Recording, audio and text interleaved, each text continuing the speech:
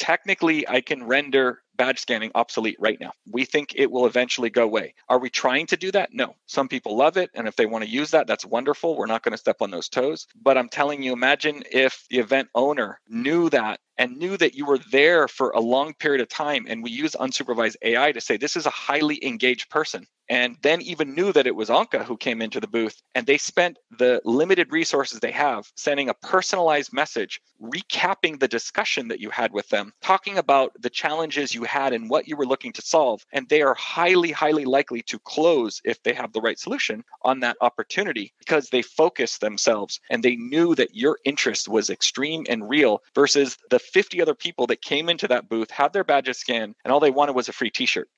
Yeah. Or a coffee. Or a coffee, right? And coffee works. I know, I have the data. So you get the point. This is about optimization.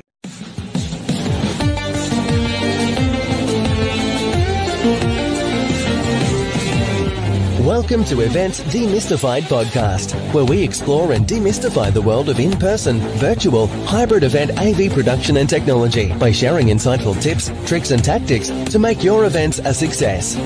This podcast is brought to you by Tree Fan Events, a woman-owned boutique event production agency. And your host is Anka Trifan, a technical event planner and producer with almost 2 decades of hands-on technical experience in event production.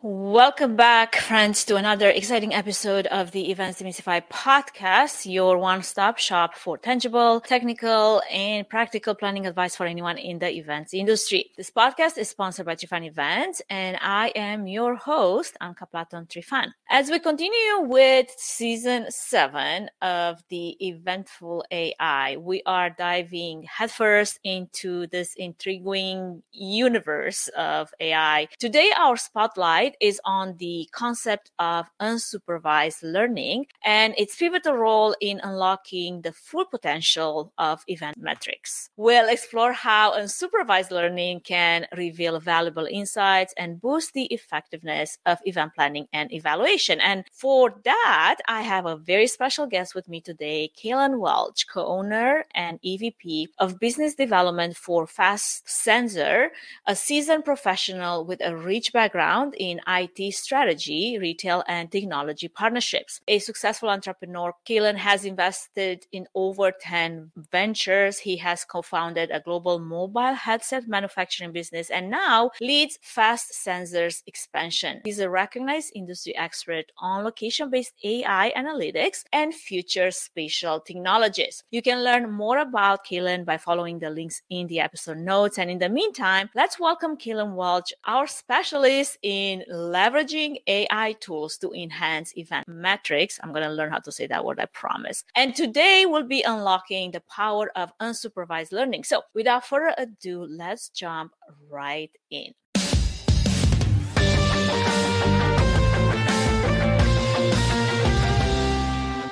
Welcome to the show, Kalon. I'm so thrilled to have you with me today. We would love to hear a bit more about your background. How did you navigate this journey from UCLA to Fast Sensor, and how has this experience shaped your views on AI in the event industry? Sure. Well, first of all, appreciate the opportunity to participate. Good to be here and look forward to share some of my story and the story of Fast Sensor and how we've come to be and our position within the industry and what we see the impact of that to be. So very briefly on myself, I come from IT strategy consulting originally, was able to get exposed to a lot of businesses early in my career, mostly in communications, high tech, electronics, and high tech space, and helping them build strategies and go to market and figuring out how to use software combined with hardware to solve big business problems. So that was a great foundation for me, learn a way of thinking. I moved into an agency that we help build and sell into the Omnicom network and then help flourish within that network. And Omnicom's a large strategic holding company. For those who don't know, they own about almost 275 different agencies. Ours was focused a lot on retail technology as well as in-store technology support and training and otherwise. And that was amazing experience to learn how both events businesses work and everything from technology supporting them to the recruitment and the deployment and training and growth and strategy around scale with them. them. So I was able, a lot of experience there. But the real thing that I learned through that whole experience was that all of these industries were struggling to demonstrate value. Anything in person, face to face, has always had a lack of metrics. We'll say that term many times today, I'm sure.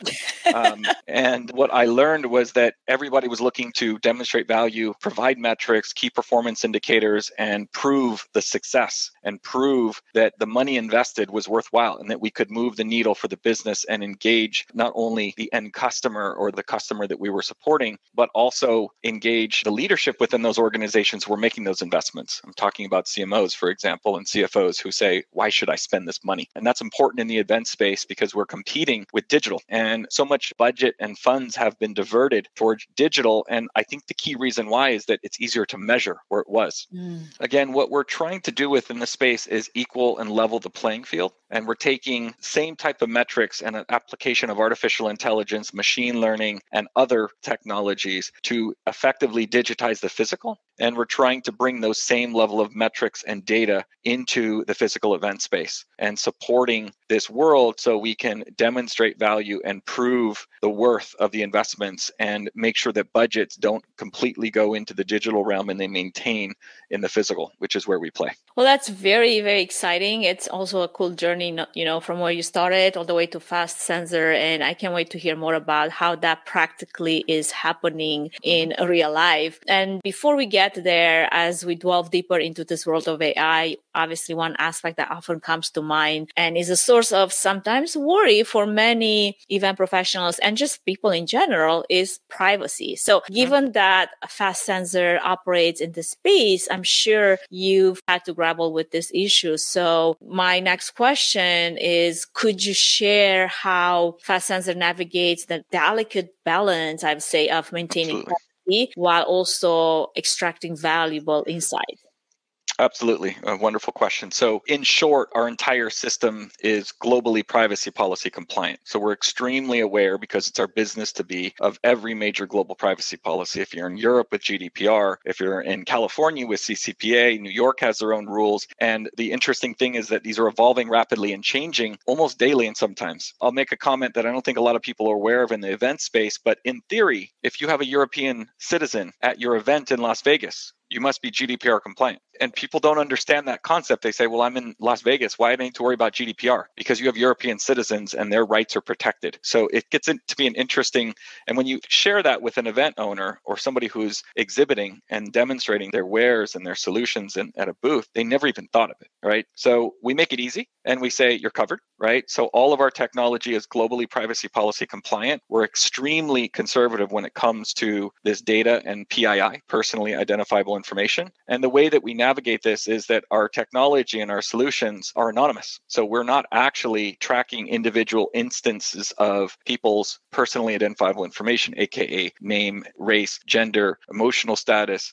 whatever, on all of these protected classes that we need to be aware of. Ours is anonymous. So artificial intelligence, by definition, is very, very good at looking for patterns. And we're going to talk a lot about this in data, right? So the power of AI applied to event location data and customer journeys, or visitor journeys, as we call them in the space, is a perfect match in marriage. The point is, we don't need to know that you are a 25-year-old female or a 50-year-old male to get value from your journey and to understand your interests and how you are spending your time, because that actually tells more of a story than who you are. Demographic data is often used as a proxy for intent or engagement. And so we assume intent and engagement based on demographics, when in fact, you can measure intent and engagement and interest using the technology that we apply. So you don't have to make the leap. And we're in fact doing it by ourselves. And we use what's called the law of large numbers. If you can track a high percentage of an audience, and in our instance, we're about 98, 99% of an audience with the penetration of who we can monitor and effectively understand their journeys around, then we have an extremely deep and statistically significant sample size. Some people consider statistically significant in the teens. When we measure who you're going to vote for president, we might sample 3% of the country. We're getting 98 to 99. So there's no question, is the data good, right? And because it is anonymous and aggregated, it is completely safe. And so without getting too deep into the tech, I'm just going to describe it to to yourself and the users or the listeners of the podcast here, but we put a sensor inside a physical space. It is listening for what's called public spectrum RF, or basically the signals that your devices that you carry are emitting naturally. Okay. So when was the last time, and you don't have to answer this, but I'll answer for you. When was the last time somebody left their house without their phone in the last 5 years? I usually freak out if that happens. Absolutely.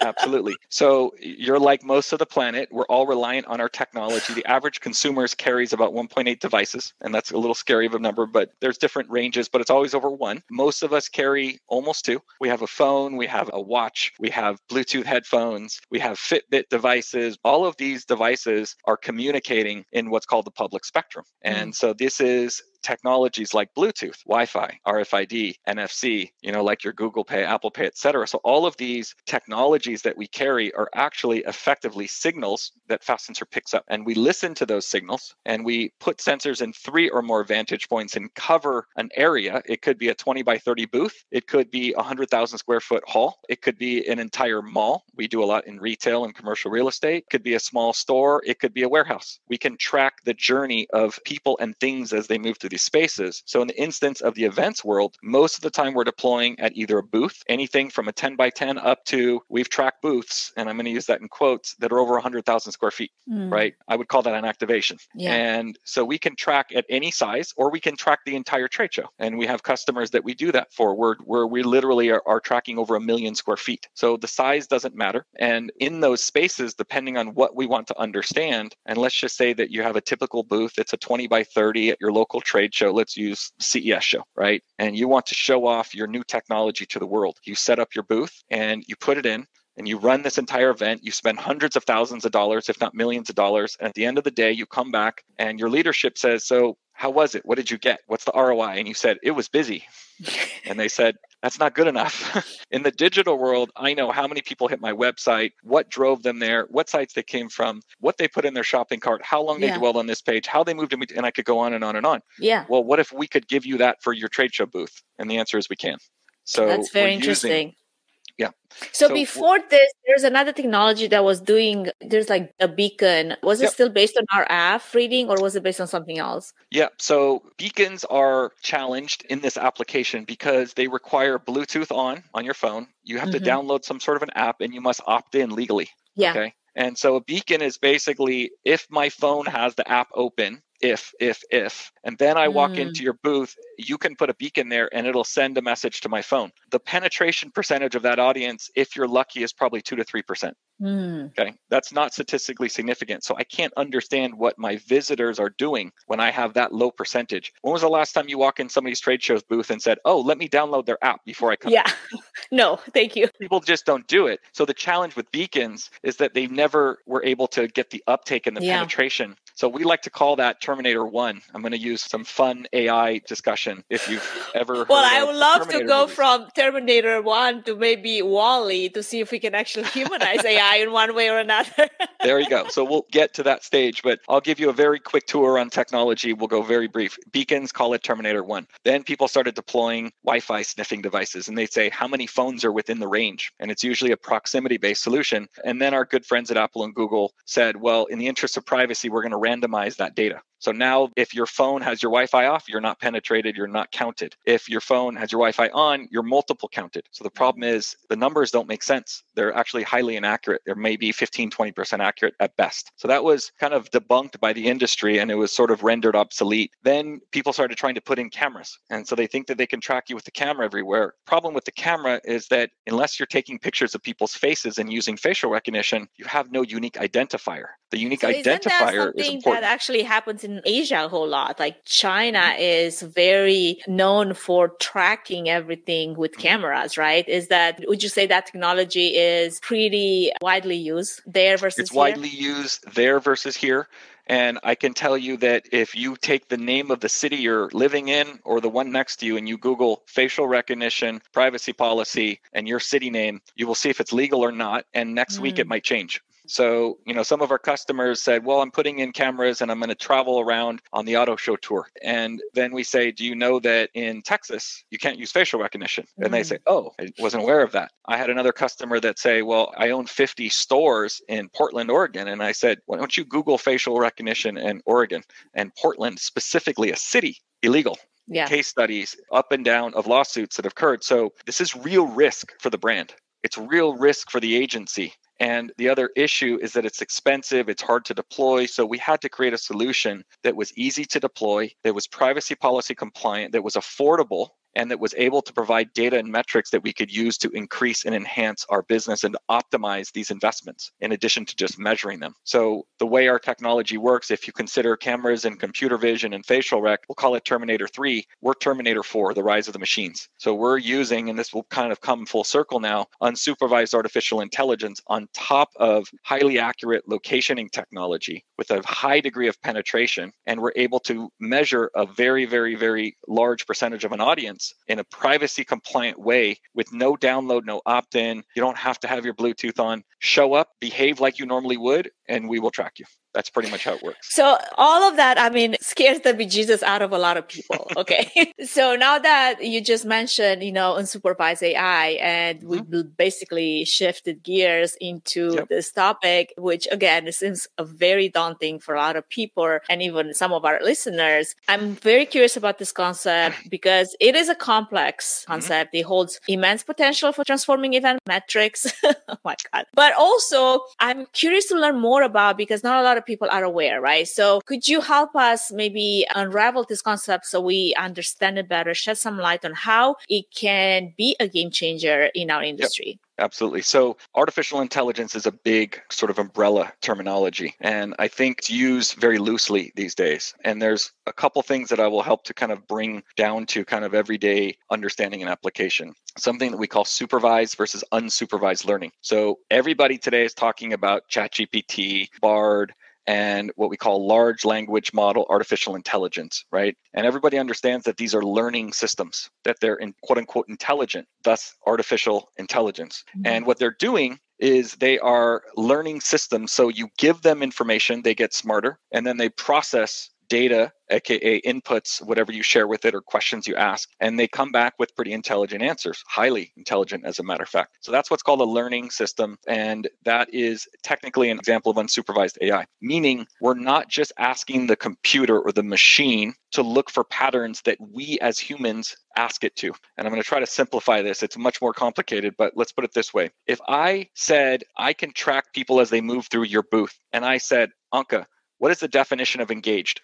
Is it 30 seconds in your booth? And I'm going to give you one metric, and that's dwell time or visitor journey or visitor experience or time within the booth. And I said, Anka, what do you define as engagement? And you said 30 seconds. If you're there for more than 30 seconds, you're pretty serious. And then if I asked the brand that you were representing and you said, so what do you think engage means? And they said 5 minutes. Yeah. And you said, okay, well, we can debate this, but nobody's right. And then FastSensor came in and said, no, it's 10. I have all this data. Guess who's wrong? Everybody. Yeah. Okay. So that's the definition of a supervised system. If I tell the system that 30 seconds equals an engager at my booth, then I've created and introduced human bias into the equation. And most of the time, guess what? We're wrong.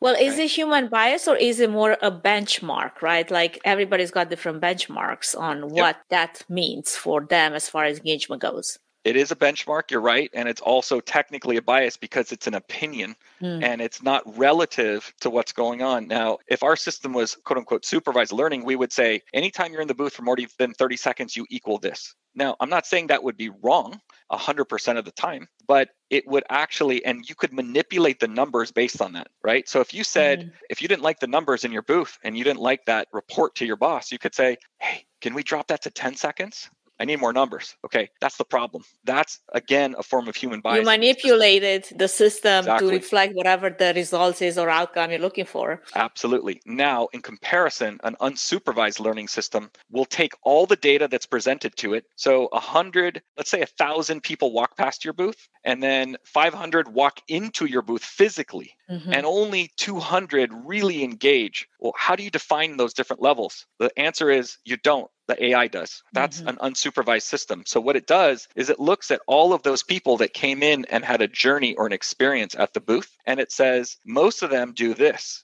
Some of them did this, and some of them did this. And it's going to pull out those anomalies, those extremes. And then it's going to say, here's the average visitor journey. And it's going to tell us that the average visitor spent 5 minutes and 32 seconds in your booth. And by the way, I've seen thousands of these reports, and I can tell you that they vary widely. There is no universal average, which means it only reinforces the point that if I made it up and said, well, I've seen thousands of booths data, and the average is 15 minutes. I'm wrong. Again, because we have booths that we see 45 minutes, we have booths that we see 3. And what's good? It depends. So the short version, and I just gave you one variable. We look at 9 and all the permutations thereof. And it would be way too complex to explain, but I'm trying to give one example of how the unsupervised artificial intelligence takes the data that is presented and creates an outcome based on what it saw versus what you asked it to see. Does that make sense? Absolutely. Well, I'll just take the explanation that you just gave for unsupervised AI, because obviously, even if we don't dive much deeper into all the examples that there could be to grasp the fullness of what this concept is, it still has a huge potential to revolutionize the way we do events, we plan events, we look at ROI, and it's truly eye-opening, honestly. It's definitely fascinating to learn more about it. So as far as, I'm concerned, it's pretty clear to me that this technology, while very complex to many, I mean, it's not like I can fully understand everything, but I'm definitely super interested to learn more. It can be a powerful tool for us, for events, for our future of events. Now, a crucial component of making this technology work, obviously, is effectively use of data, the process of deploying, ingesting, applying data in the context of unsupervised AI can be quite a challenge. So could you walk us through the process and share your insights on how to navigate some of these challenges?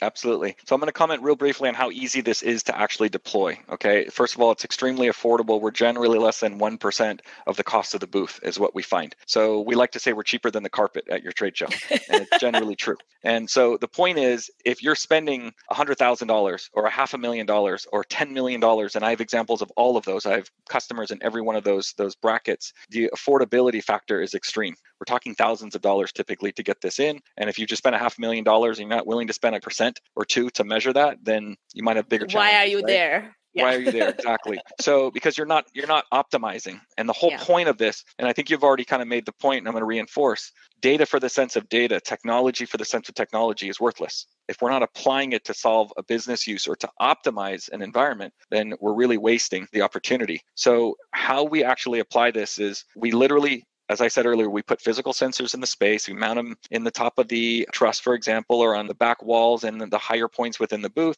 They are powered. They have LTE built in, so you don't have to even have a network or get a special internet drop or otherwise. Power and mount, usually the agencies that we actually have take this to market and sell to their clients, the brands, they do all the physical deployment. I have booths that literally take 15, 20 minutes to set up. So that's key. So plug and play, not a lot of calibration. You're not doing anything special. Just get the sensors in and mount them up and basically tell them where they are and then let the system run and the software does its job. Okay. So we call it AI plug and play. Now, once the data starts to filter in, so to speak, aka visitors come to the booth, we start picking them up at over 50 feet outside of the booth. So we do what's called an impression metric. An impression is to tell you how many people saw your brand, how many people saw that big hanging sign that you spent $25,000 hanging to get it up in the rafters. How many people saw it? We can tell you. Assuming they are not like face down in their devices, just walking by. That's true. We're not watching their eyes. We don't have a camera, but we're saying within range. And it's kind of a comparable metric to the CPM world. And if you remember my history working in the advertising marketing services space, measurement was key. Everybody wanted to understand impressions. Everybody wanted to understand measurement, ROI, and value demonstration. So we're doing that for this space. So we started at 50 feet, and then we do what's called a walk by. And you'll notice that we're going to build a funnel. So 50 foot, that's how many people saw my brand or my booth. Then we do about 5 to 10 feet. And the AI sets the range. We don't, because we're biased, right? I can extend it to 20 feet and then it looks a little better. Let's keep it honest. Let the system deploy and use the same measurement for each booth so we can compare it. Otherwise, we can manipulate the data. So we call that a walk by. Then we do a walk in. We say, here's how many bodies were in your booth. So maybe 10,000 people saw your brand. This is a metric that is non-unique. Walk by is also non-unique. Maybe now of those 10,000, 1,000 walk past your booth or your activation. Of those 1,600 actually stepped foot in the booth. Okay, so that's how many what we call walk-ins. And then we use unsupervised artificial intelligence to create a persona, we call it, or the definition of an average visitor at your booth. And we use things like how long they were in the booth, where they went in the booth, how many different areas. And we can even subdivide your booth into small areas and say, at this display in the corner, we had 42 visitors spend an average of this amount of time engaging with that content that you spent so much money on building. So we're actually even breaking the booth down into small spaces. So we create what's called a qualified visitor. You're qualified by the artificial intelligence. You're the average visitor. Now, if somebody works in the booth and they're there for 8 hours a day, do we need to know that? You already do. So our system filters them out. So we actually remove the employees and the brand ambassadors from the booth. And then there's that guy or gal who sees coffee on the other side of your booth and they see double padded carpet and they say, I'm going to walk through the booth because it's faster than walking around the booth. And they're in the booth for 12 seconds. Is that a visitor? Our system would probably say no. Okay. So they would not show up in the qualified visitor data. So those are the outliers, we call them in statistics, the guy who was there for 12 seconds and the employee who was there for 8 hours. Those are not visitors. So we create through AI a metric and a persona and we define it. And we do one more subdivision that we call browser versus engager. So how are you engaging? Were you sipping your Starbucks and wandering around the booth? And maybe you were there for a while, but you didn't really engage with anything. You didn't talk to anybody. You didn't really take a look. It would be a browser. If you're really engaged and you spent 3 minutes over here and 2 minutes over here, and then you cross back and forth between those areas 4 times, you're an engager. How do we set the criteria? The AI does it, not me, not you, not the brand. Okay, this is again the power of AI. And we're taking large amounts of data and we're processing them in such a way, and then we're creating a very simplified report. And I know I probably just confused some of the listeners, but it's really simple. You get a simple report and it says, this is how many people saw your brand, this is how many people walked past your booth, this is how many people came in, this is how many people were highly engaged, and this is how many people were extremely engaged. It's that simple. So now you have all of this data, but at the end of the day, let's say you are a booth that thrives on relationships and making connections and closing deals, right? At the end of the day, it's more than just the visual representation of who visited your booth. Let's say this is not that booth that showcases, I don't know, some new technology, or let's take, for example, Connect Meetings has their one-on-one meetings. And then there's, all the CVBs being part of the trade show, trying to get event planners to, visit their city, to host events in their city. What kind of metric would you use then to qualify an event planner that is serious about potentially bringing their business to, say, this new location? Mm-hmm. So that's a little bit different, but I'm going to answer the question in this way. So if I want to understand, let's just say I had a large area in that small event. I had 15 cities represented. Each one had their own area, right? Their own booth. And our system could measure how many of those event planners went to New York versus Louisville versus Vegas versus San Diego. And through the metrics, we could qualify and we could tell you that New York was the most popular location or Las Vegas was the most popular. And that is the most highly interesting and highly engaged area within the entire show. And therefore, the average person who is voting with their feet, which is what's happening, spent their time and their engagement and their mind engaging with Las Vegas. And that therefore, that is the most interesting and the most highly engaged and thus the most sought after area that the event planners were looking to understand and potentially bring their events to. So that's an example of how we would effectively measure that. And again, this is knowing nothing about who those event planners are. I don't need to know. Right. Now, if you want to know who they are and you have the permission and the privacy policies satisfied, aka they have given permission and opted in, then we can technically track those people and know who they are. That's a separate solution. Because right now, the way this is done is by scanning badges, right? Yep. But at the end of the day, honestly, like I go to some places, my badge is scanned, but I don't even know if I actually gave permission to anyone to actually use my information in any way, shape, or form. But by the fact that I'm in their booth, they think it's their right to scan my badge, which is also questionable, right? Right. And I will tell you, and if they were following the rules, then you would have opted in when you signed up for the show. in that instance, right? You're giving your explicit permission, but it's still a little bit bothersome to most participants. I don't like it when I'm trying to talk to the person at the booth and all they want to do is scan my badge. Yes. They want credit for me, but they don't actually want to engage with me. Now, what's more important, giving me a good experience or making sure that you get my email address? Because if I have a good experience, I'm probably going to follow up with you.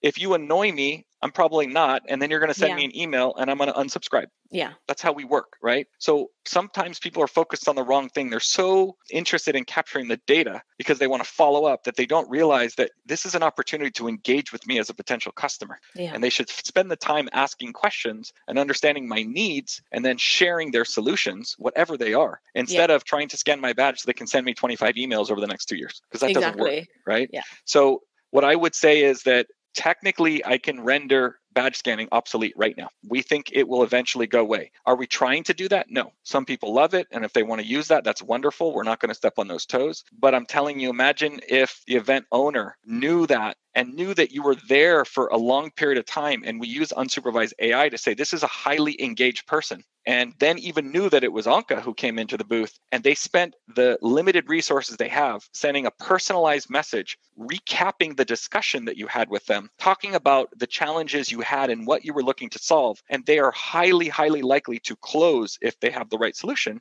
on that opportunity because they focused themselves and they knew that your interest was extreme and real versus the 50 other people that came into that booth, had their badges scanned, and all they wanted was a free t-shirt. Yeah. Or a coffee.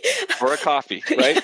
And coffee works. I know, I have the data. So you get the point. This is about optimization. This is about, and I just gave you a real life example of how you can use this data. If 1,000 people came in my booth and my sales team has to follow up with 1,000 people, wouldn't you like to know who really should be followed up with versus everybody who came in the booth? Yes. So our data can provide that. We can tell you also what they were most interested in. So when you send your follow-up email and you're talking about XYZ product, you can say, hey, I know that you were interested in this. We talked about this, and you don't even have to get that specific, but you know what content to put in front of that email because you know what most of your customers who came in your booth cared about most. So that's just another application of the data. And I could tell stories for an hour about all the different ways to do this, but the goal is to take the data, apply it, and to help design the best booth. It's to help understand what people are interested in, what they're not. Understand what we call correlations in conversion. So if I know that product A and product B, most of my customers look at both of those things, then I can choose to put them next to each other, or I can choose to separate them. And if I separate them, it's because I want you to walk across my booth and look at other things because I know you're going to look at the other one. So that's an example of how you use a very simple piece of data to make your booth better. And I'm going to share a very quick story. I use this data when I'm in booths. We run live data. I look at the dashboards during the event, and I was in an event with one of our partners, and I can share this. T-Mobile is one of our customers and our partners actually sell our retail product. I was in their booth, and about lunchtime, I grabbed all the different people from the booth. We had 5 key areas of different products we were highlighting. Fast Sensor was one of them. And I said, team, we're doing a very poor job of handing people off. The cross-area conversion is very low. Our dwell time in the booth, and I'm going to make up numbers here to protect them, was say 19 minutes. So I coached the team for 3 minutes and I pointed out the dashboard and I said, see what's happening? We're not doing a good job of handing people off. So we said, why don't we change our customer engagement script? And I said, every time I talk to somebody, when I'm done, I'm going to walk them over to you and I'm going to introduce you. You're going to shake their hand and say, let me tell you about product A. And then they're going to walk them over to product B. And they did that. Just by spending 3 minutes, this is a true story, we increased our dwell time in the booth from 19 minutes to 25, and that's a modified number, but we'll call it a 25% increase. And we increased our cross-area conversion, and this is a true number, 60%. It took me 3 minutes of talking to my team, the people I was in the booth with, to make that change. And that is value by definition. Does that make sense? And this is based on real data, basically, as it's happening in front of your eyes. And that is fascinating for sure. Definitely enlightening for anyone that has ever planned a trade show and felt so frustrated how they don't really have enough information with all the data out there and all the metrics to really dive into what is happening, what really was the purpose of us being here. Okay, before we get into more practical examples of how unsupervised learning has transformed event metrics and events in general, we're going to take a brief pause to acknowledge our podcast sponsor and supporter, and then we're going to be right back. So don't go anywhere. Kalon, don't go anywhere. We have so much more to talk about, okay? I'll be here. Before we move any further, I wanted to give a quick shout out to our main sponsor, Trifan Events, which is a boutique event planning and production agency that will come alongside you, offering personalized event planning and technical support, strategic event design, production and technology management, and flawless execution for live, virtual, and hybrid events. The team at Trifan Events is passionate about planning and producing event experiences that get people involved with true moments of interaction, engagement, and co-creation, while offering white glove treatment throughout the entire planning process, enabling you to reach your event goals with the use of creativity, production tools, and event technology. To find out how Trifan Events can plan and produce your event become memorable, go to trifanevents.com.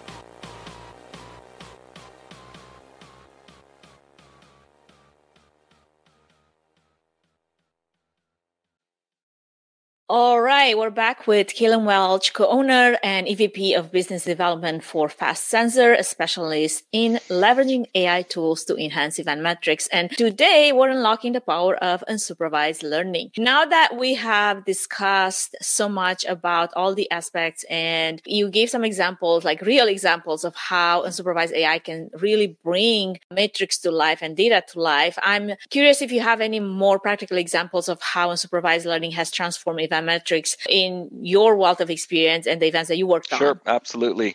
I will say that right out of the box, the first time you have one of our reports for your booth, you're going to say, I won, right? Because I finally Where have you been all my life? Yeah. And probably 95 out of 100 people we talk to say yes. And that's what they say after. They say this is amazing. And they do one event and they sign up for the season because they finally have ROI metrics, because everybody's asking. Their boss has been every year, every time they ask for budget, what does the boss say? Prove the value, demonstrate ROI. What am I getting for this? What actually came out of this investment?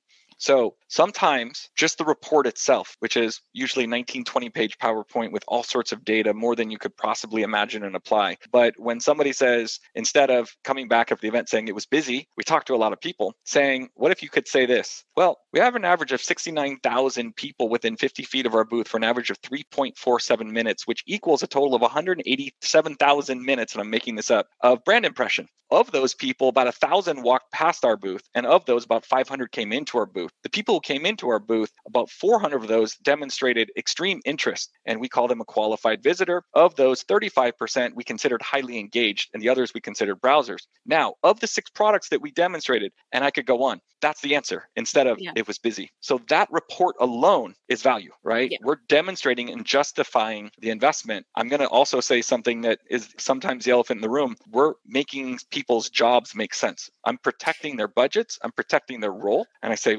me, I mean we, from a Fast Sensor perspective, that's part of what we see our vision and our goal to be, is to support the industry and to protect the budget encroachment that's occurring from a digital perspective, right? So that's the first level. Okay, that's year 1, show 1. Now we're going to talk about a medium grade user. A medium grade user starts to take the data and say, well, what did I learn? And what can I do better? And so they look at that, and we have a team that actually does usually hour-long consultations after the show. And we say, okay, let's set up a call, and we're going to talk you through our data. We're going to define all the metrics, make sure you understand them, make it accessible to you and your team so you can be the expert. So we train them. Then we say, okay, your goal was to expose your brand. Here's the data that proves that. Or your goal was to determine product A versus product B. And I'm going to tell you a few real life stories. We work globally. We work in about 30 countries right now. One of our customers is Honda Motorcycles, Honda Automobiles. We work with Chevrolet, a lot of automotive brands. I'm wondering if your motorcycle racer history had anything to do with that particular client. I do like vehicles and motorcycles, and yes, used to race. So yes, I love working with the automotive folks. We're working with a number of them right now. So good. Thank you for the call out. So from the data that we learned from that event, what we figured out is that they should not bring certain vehicles into a market. And I'm talking about a large country. In this instance, and this is a true story, Chevrolet decided not to bring electric cars, the Bolt in this instance, into Brazil. Not only because of our data, but our data backed up, because we saw that, and I'm making up numbers here, less than 2% of the visitors actually spent any time with the Bolt. What were they interested in? Other. They wanted the trucks. They wanted the minivan. They wanted the sedan. They wanted the more affordable things. Mm-hmm. So that's an example of a very expensive mistake that an auto manufacturer could have made that our data helped inform. That's application, right? And again, I'm not saying that's the only reason they made that decision, but you need as much information as possible. And they could have tried to do a survey and reached out to a bunch of people and said, would you buy an electric car? But they voted with their feet. And their experience at this amazing trade show booth that this company invested in showed them that this was not actually viable in the market.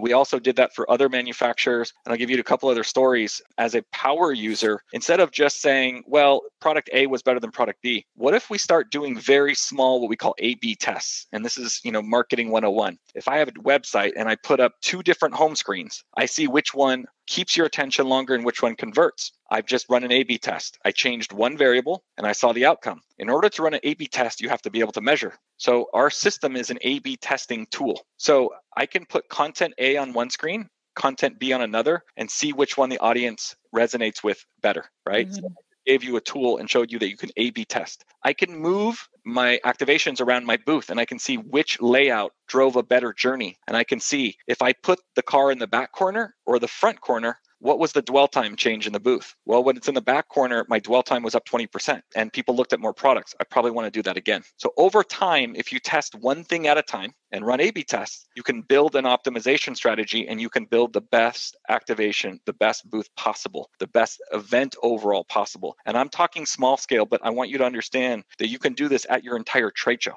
And if you run and own the entire event and you want to sell space, what if you knew what the busiest area of the trade show floor was? Could you charge more for it? Yes, right? There's all sorts of applications. I'm going to share one other story. We got so good with our data that one of the brands came to us and said, we've done all these A/B tests. We think we've got it figured out, but we're still not getting the results we want. Can you help?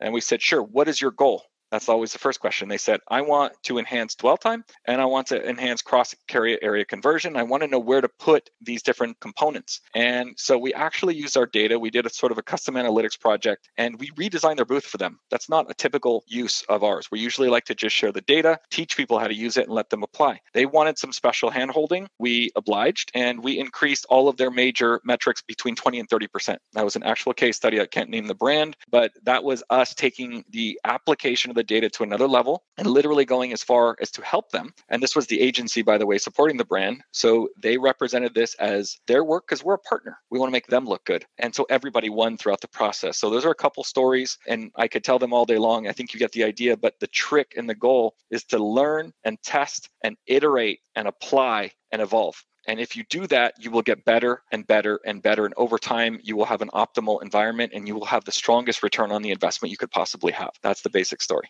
Well, those examples, those stories really illustrate the transformative power that you just mentioned of all the things that we talked about and how unsupervised learning is, impacting your ROI in ways that probably you didn't even thought it was possible. Now, as with any transformative technology, AI is often surrounded by all kinds of misconceptions, especially for us in the event industry. And I'm curious if you have encountered any, and if you could shed any light on some of the misconceptions you've encountered and how have you addressed them?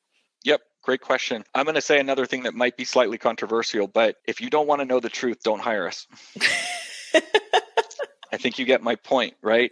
So if you're somebody that doesn't really want to know how to get better and doesn't want to know what actually happened and you want to manipulate, we're not interested. Meaning some people look at the outcome and they say that couldn't possibly be right. And instead of accepting that they may not have done the perfect job and leveraging the tool to get better, they push back and they fight, right? And that's just hurting themselves. Because it's a matter of ego at this point, right? It's like, Absolutely. Wait a second, we thought we were doing so much better on paper and now you're coming to just destroy our reputation.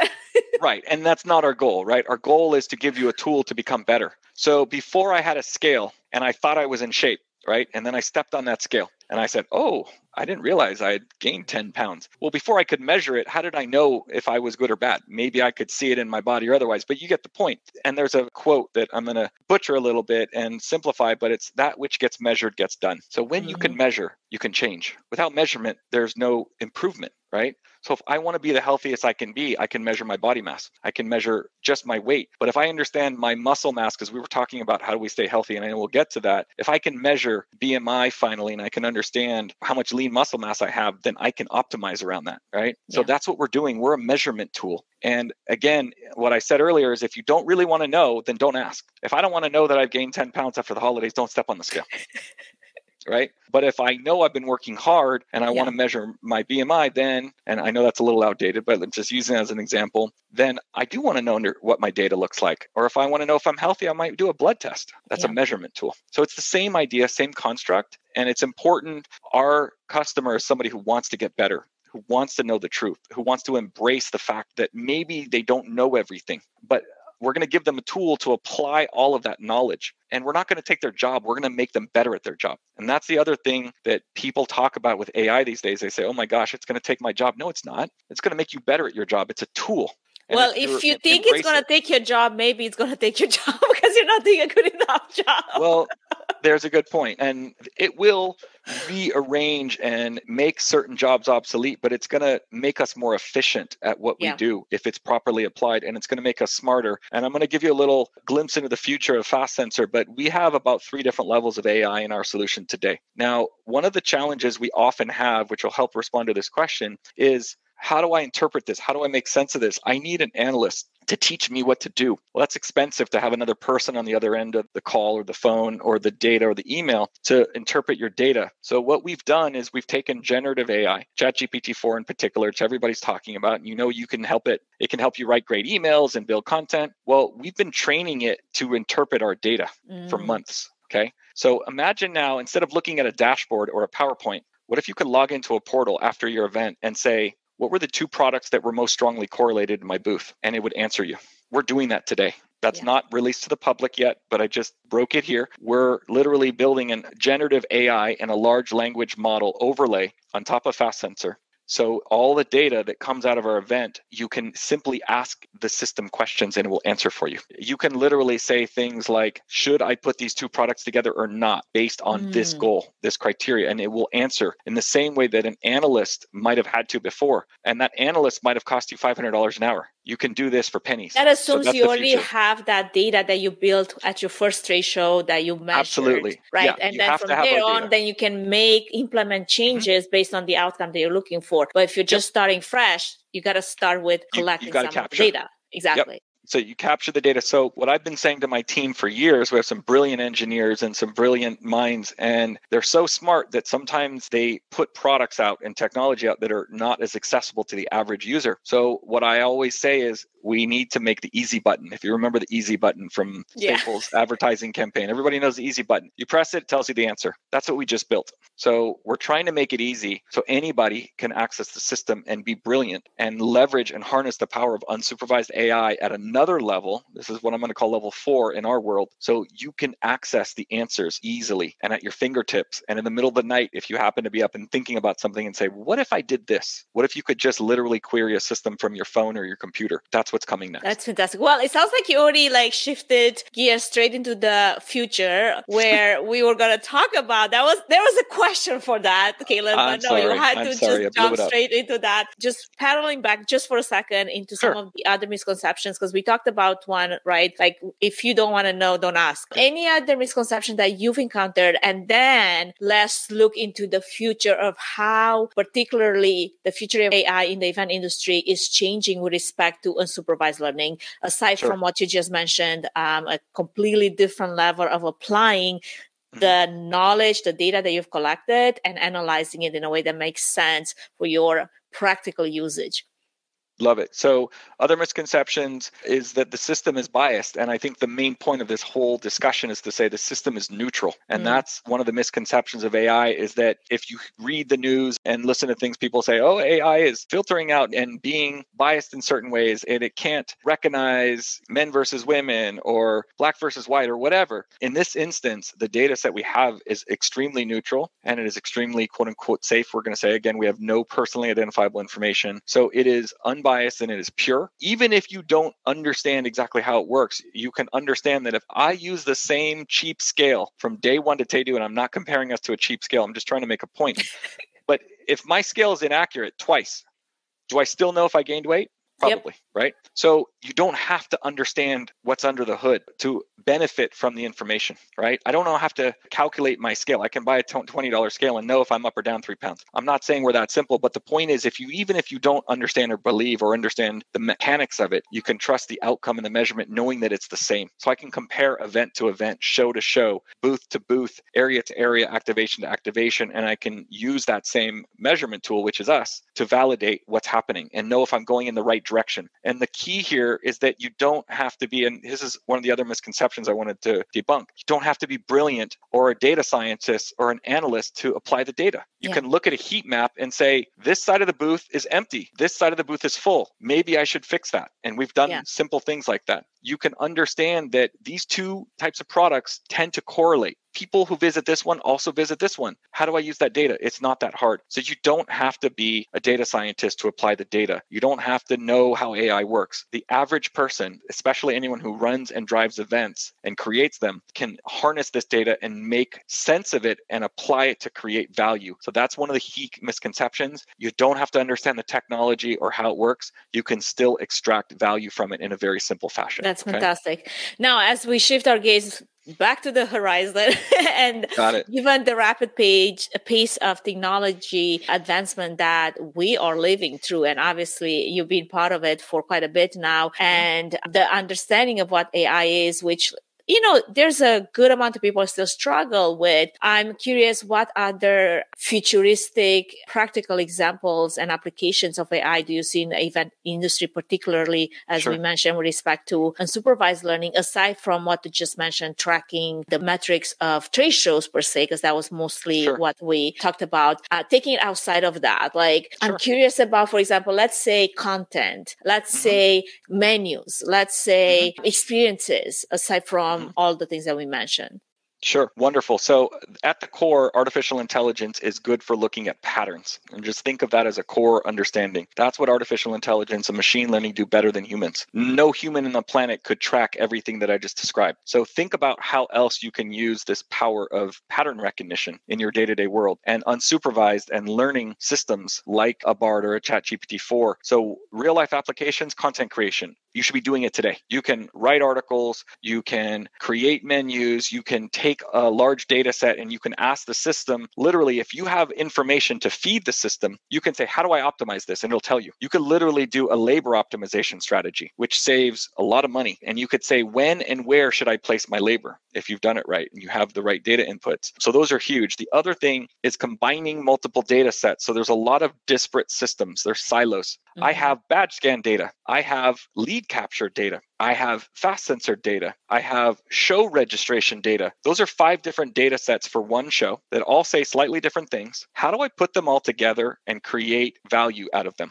Unsupervised artificial intelligence can combine different data sets that are unrelated but tied and create value by making sense of them. Because you can ask these systems, for example, with large language model, generative AI like a ChatGPT, and you can say, here's all my X data, here's my Y data, here's my Z data. How does this all go together? And I'm simplifying things, but correlation of multiple disparate siloed data sets and bringing them together to create an overall understanding of what actually occurred and how to optimize it, I think is the number one thing that we should all be thinking about and we should be trying. And I guarantee you there's companies out there right now in their lab trying to figure this out, and they should be, because this is harnessing the power of today's technology to change the future. And so trust me, there's more coming. Think about matching and pairing the exhibitors and the visitors at a show or an event or an activation, and getting a little bit of background, anonymous background, but just understanding interests and likes from one side, and then surveys from a product perspective on the other side, and matching those two things together,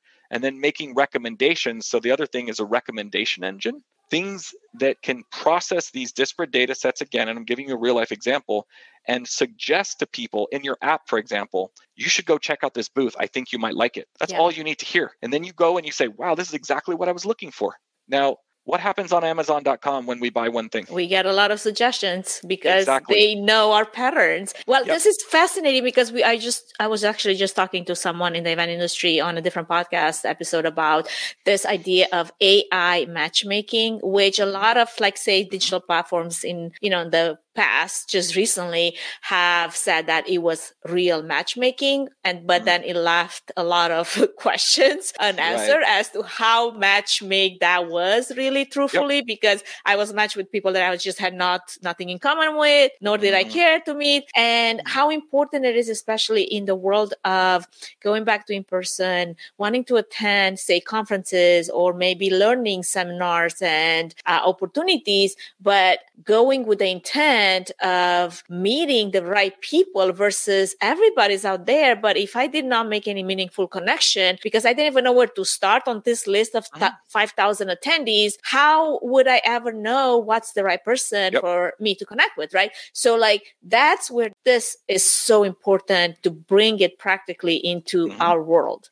I agree. And that's not something we're tackling right now, but I promise there are people that are, and they should be, because we have limited resource, and that is time, right? And it's expensive to show up at an event, to fly there, to get an Uber, to get a hotel, to feed yourself. And you're in this busy city and there's 5,000 other people at the show, or maybe 100,000. And you're going to hope you get lucky and bump into somebody while you're eating lunch at a table and you all introduce yourself. And maybe that's the person you came there to meet, even though you didn't know it. What are the odds? They're very low. So if we can reduce that sort of randomness of interaction and we can create matchmaking, and we understood from both sides, and we don't need a lot of information, but the more data that the system has, the smarter it gets. So if I'm willing to spend 5 minutes of my time saying, here's what I'm here to learn. I want to meet companies that do this. I want to solve this problem. I want to understand more about this new thing. And then on the other hand, you had a bunch of exhibitors saying, here's what I do. I solve this problem. I have products like this. I can address this concern or issue. And here's my people. And you could put those together. That's extremely powerful. So that, I think, will be one of the low-hanging fruits in applying unsupervised artificial intelligence and letting the system learn from all the data from both sides and putting them together in a very efficient fashion. That's a wonderful application. Absolutely. Well, Kalon, your vision for the future of AI in the event industry, especially in the realm of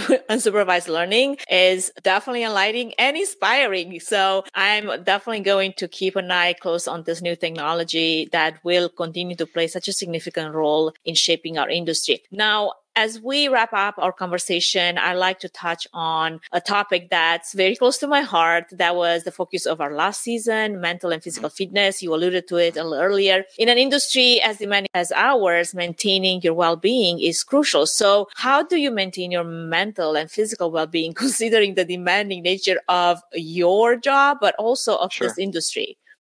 Great question. One, take breaks. I think we're all in an always on state right now, and we have to know when to turn it off. And it's extremely important that you stop and you take time to do other things, spend time with your friends and family.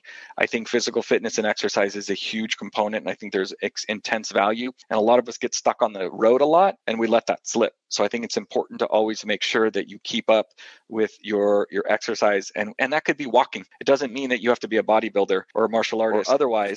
I know. I mean, you've got like 25 years of martial arts experience. Do you still apply that daily, or is that something more of of the past? It's lessons that I've learned that I apply daily, because it's the same lesson that you study in the gym or the studio or the dojo that you apply in your day-to-day life. So yes, I do. And I try to stay up on the physical side as well. It's harder, especially as we all travel, but you have to make time, whatever it is. You know, I also play tennis. I also like to hike. There's many things that we can do. We have to find things we can do when we're out there on the road, taking on a tour, so to speak. When we do these event tours, which many of us do, it's important to create breaks, take time for yourself to create balance, and do things like meditate and focus on some very simple things, and just sometimes don't take everything so seriously. So that's the other point that I'll sort of end with on this topic, is to say balance. And I know that's hard, and it doesn't mean that I don't work for 2 weeks and all I'm going to do is unplug, because we all know that's almost impossible today, right? But making sure you draw the line at some point, stop, and it could be at hour 6 or at hour 12 that day. You have to take a break. You have to balance. You have to do other things that feed you. You have to stay active in some form or fashion. And that's important for both your mental and physical health. And it's important also to find things that feed you that are other than just your day-to-day vocation that we're also focused on, which hopefully you love, because if you do, then it doesn't feel like work, but it's still work at the end of the day. Let's be honest. Right. Yeah. It still takes time for sure. Absolutely. Well, thank you so much for highlighting those important things, because you're right. You know, taking care of yourselves is just as important as taking care of that event that you worked so hard on and shedded some tears and some blood, who knows. So So I'm sure that our listeners are, also eager to learn more about you and your work that you do and some of the advancements that are coming up. So could you share with our audience where they connect with you and where you maybe share some of your insights on AI on a regular basis? Sure. So I'm pretty active on LinkedIn. You can definitely reach out and follow me there, and I'll connect with you and engage. You can obviously, of course, visit our company website and reach out at www.fastsensor.com or just fastsensor.com. And also semi-active on Twitter, which is now X. I don't know what to call it anymore. It's at Kalon Welch, my first and last name together. So feel free to reach out in any of those mediums, and then we can connect and talk. And if there's any way we can support, partner, or otherwise, that's what I do, is figure out how organizations can work together and make both of us stronger. So I look forward to that and welcome it. And I really appreciate the opportunity to share our story. Anka, thank you for the time and the energy and the great questions and engagement. Well, thank you so much, Kalon, for joining me. And to our listeners, thank you for joining this extraordinary episode because there's so much good information here. And I already have quite a few people in mind that, they're planning trade shows. And I'm like, you got to use this technology. Like you've been whining about how you don't get enough data. Well, guess what? Right. It's out there. Right. You just need to apply it. You shared a new way of looking at things and this remarkable journey that you just laid the way of the land for us to just get curious about. So that's it for today. Make sure that you subscribe to our podcast to stay updated on future episodes. Keep reimagining, keep innovating, keep crafting unforgettable event experiences. Thank you, Kalon. Have a wonderful rest of your day. Thank you. Thank you for listening to the Events Demystified podcast. If you enjoyed this podcast, please take a moment to review it, rate it, and share it with other event professionals that could benefit from it. Connect with us on social at Events Demystified Podcast. We would love to hear from you and what you're up to. If you'd like to learn more about Tree Fan Event services and find out if we're a good fit in supporting your event, can we help your event be successful with a 20-minute free consultation? Link in the episode's notes. Thanks for tuning in.